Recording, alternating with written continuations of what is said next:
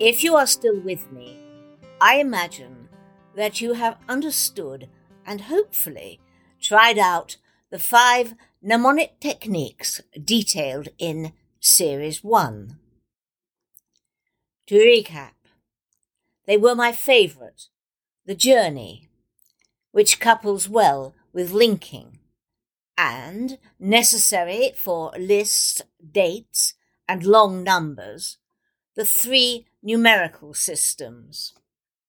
The shape technique, using the shape of numbers, 1 to 10. The rhyming technique, using the nursery rhyme we all learned as children, 1 to 20. And finally, the major system, based on the 10 sounds of consonants, which takes numbering up into the thousands. Having put all that effort into learning stuff, you will wish to put that information into long-term memory. Long-term memory is anything you remember that happened more than a few minutes ago. Things you remember are not of equal strength. Most people will know that London is the capital of England, but other things are weaker and need prompting or reminding. This prompting and reminding is precisely what these techniques and exercises in mnemonics have all been about. It is a long, long time since I was at school, and things that I was not using daily have all faded away.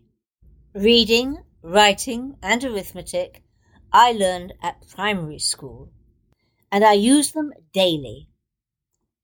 But at senior school, with 5 years of concentrated study on all those other subjects that I learned back then, I now find I have mostly lost. I was quite good at history, but even there, all that I retained was just one fact, that 1832 was the year of the Reform Act. And it was probably the quirky phrase rotten boroughs that made that piece of information stick.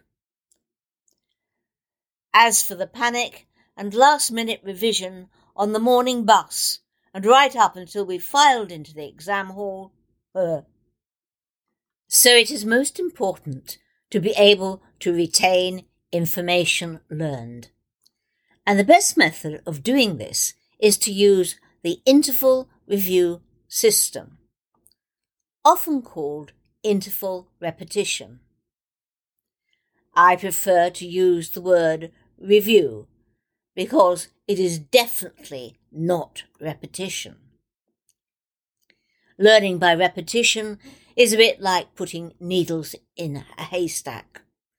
Put enough needles in, and you stand a chance of finding one.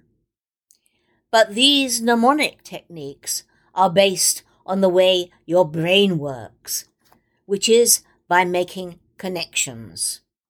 But you also need to review what you have learned, or you will lose it. A large number of studies have been done about how the brain remembers, and one of the first men to do this was Hermann Ebbinghaus, a 19th century German psychologist. He discovered that we tend to remember things at the beginning and the end of a study, and also things that were unusual. He also described the forgetting curve, which is the loss of information that you have just learned. The sharpest decline occurs in the first 20 minutes, and if you forget much that you have learned in the first hour after committing it to memory, you need to follow a schedule of spaced reviewing. A schedule called Spaced Repetition was published in a paper by Paul Pimsleur in 1967. It is not the same as repeating everything over and over. And so I prefer to call it spaced or interval reviewing, which is reviewing what you have learned at spaced intervals, just at the point when you might forget it. It's a bit like watering a plant.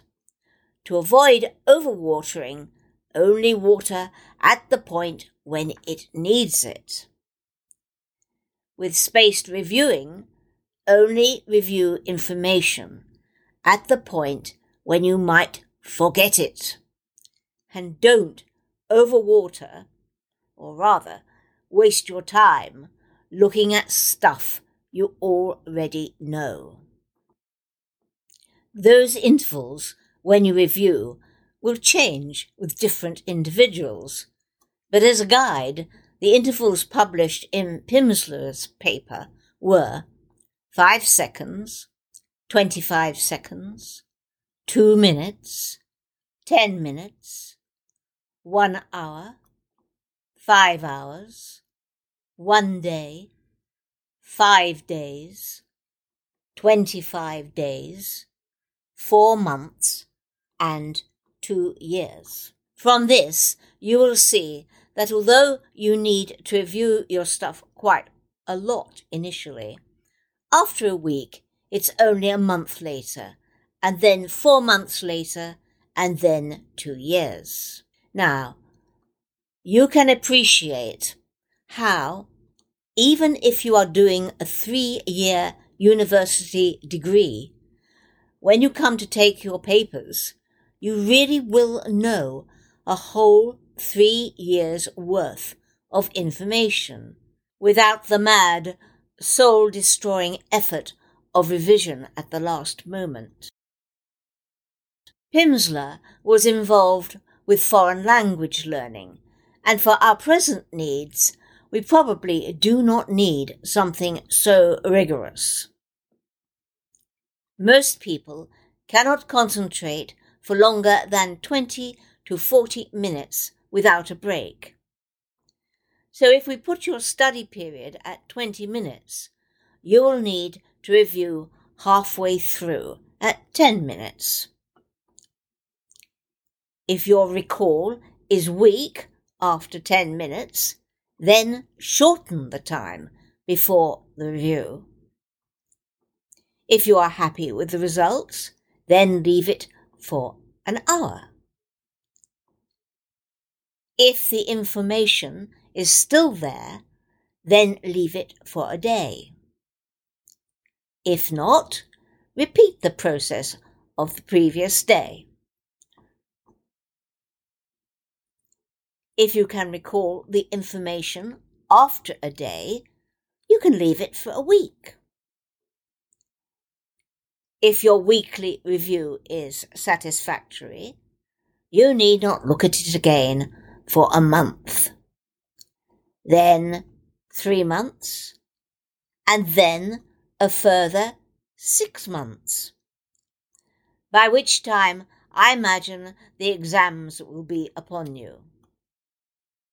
If it seems a lot of reviews, just remember that forgetting curve, and nothing can be as bad as trying to cram everything in the last few weeks before the exams. The good news is that Ebbinghaus discovered that even when he made no effort to review the stuff that he had learned, when he went back to relearn it, his learning curve was much shorter. However, it's much better not to forget it in the first place. Break up your study period into shorter sessions of anything between 20 and 40 minutes. This is because you can more easily recall things that you studied at the beginning and at the end of a session. It's the bit in the middle that gets hazy. So if you have broken up a long period of study into shorter blocks with a short respite in between, you have more beginnings and endings that you are more likely to remember without even trying, compared to the one beginning and one ending if you slog away for hours without a break. I know I am repeating myself, but these recommendations are important, and I consider them worth repeating. Incidentally, I am talking about a very short break, enough to stand up, walk round the room, have a glass of water, not go down and watch an episode of Coronation Street or EastEnders. There are no exercises in this podcast, only my recommendation to try this system of review in order to retain the information that you have learned. In my next podcast, I will describe the best way to study and a suggested way to create a file for the information you wish to remember and review, following the interval reviewing or spaced repetition system. In the transcript, I will also give a sample spreadsheet file. I will also touch on the value of mind mapping. So, more than ever, remember, use it or lose it. I hope to see you next time.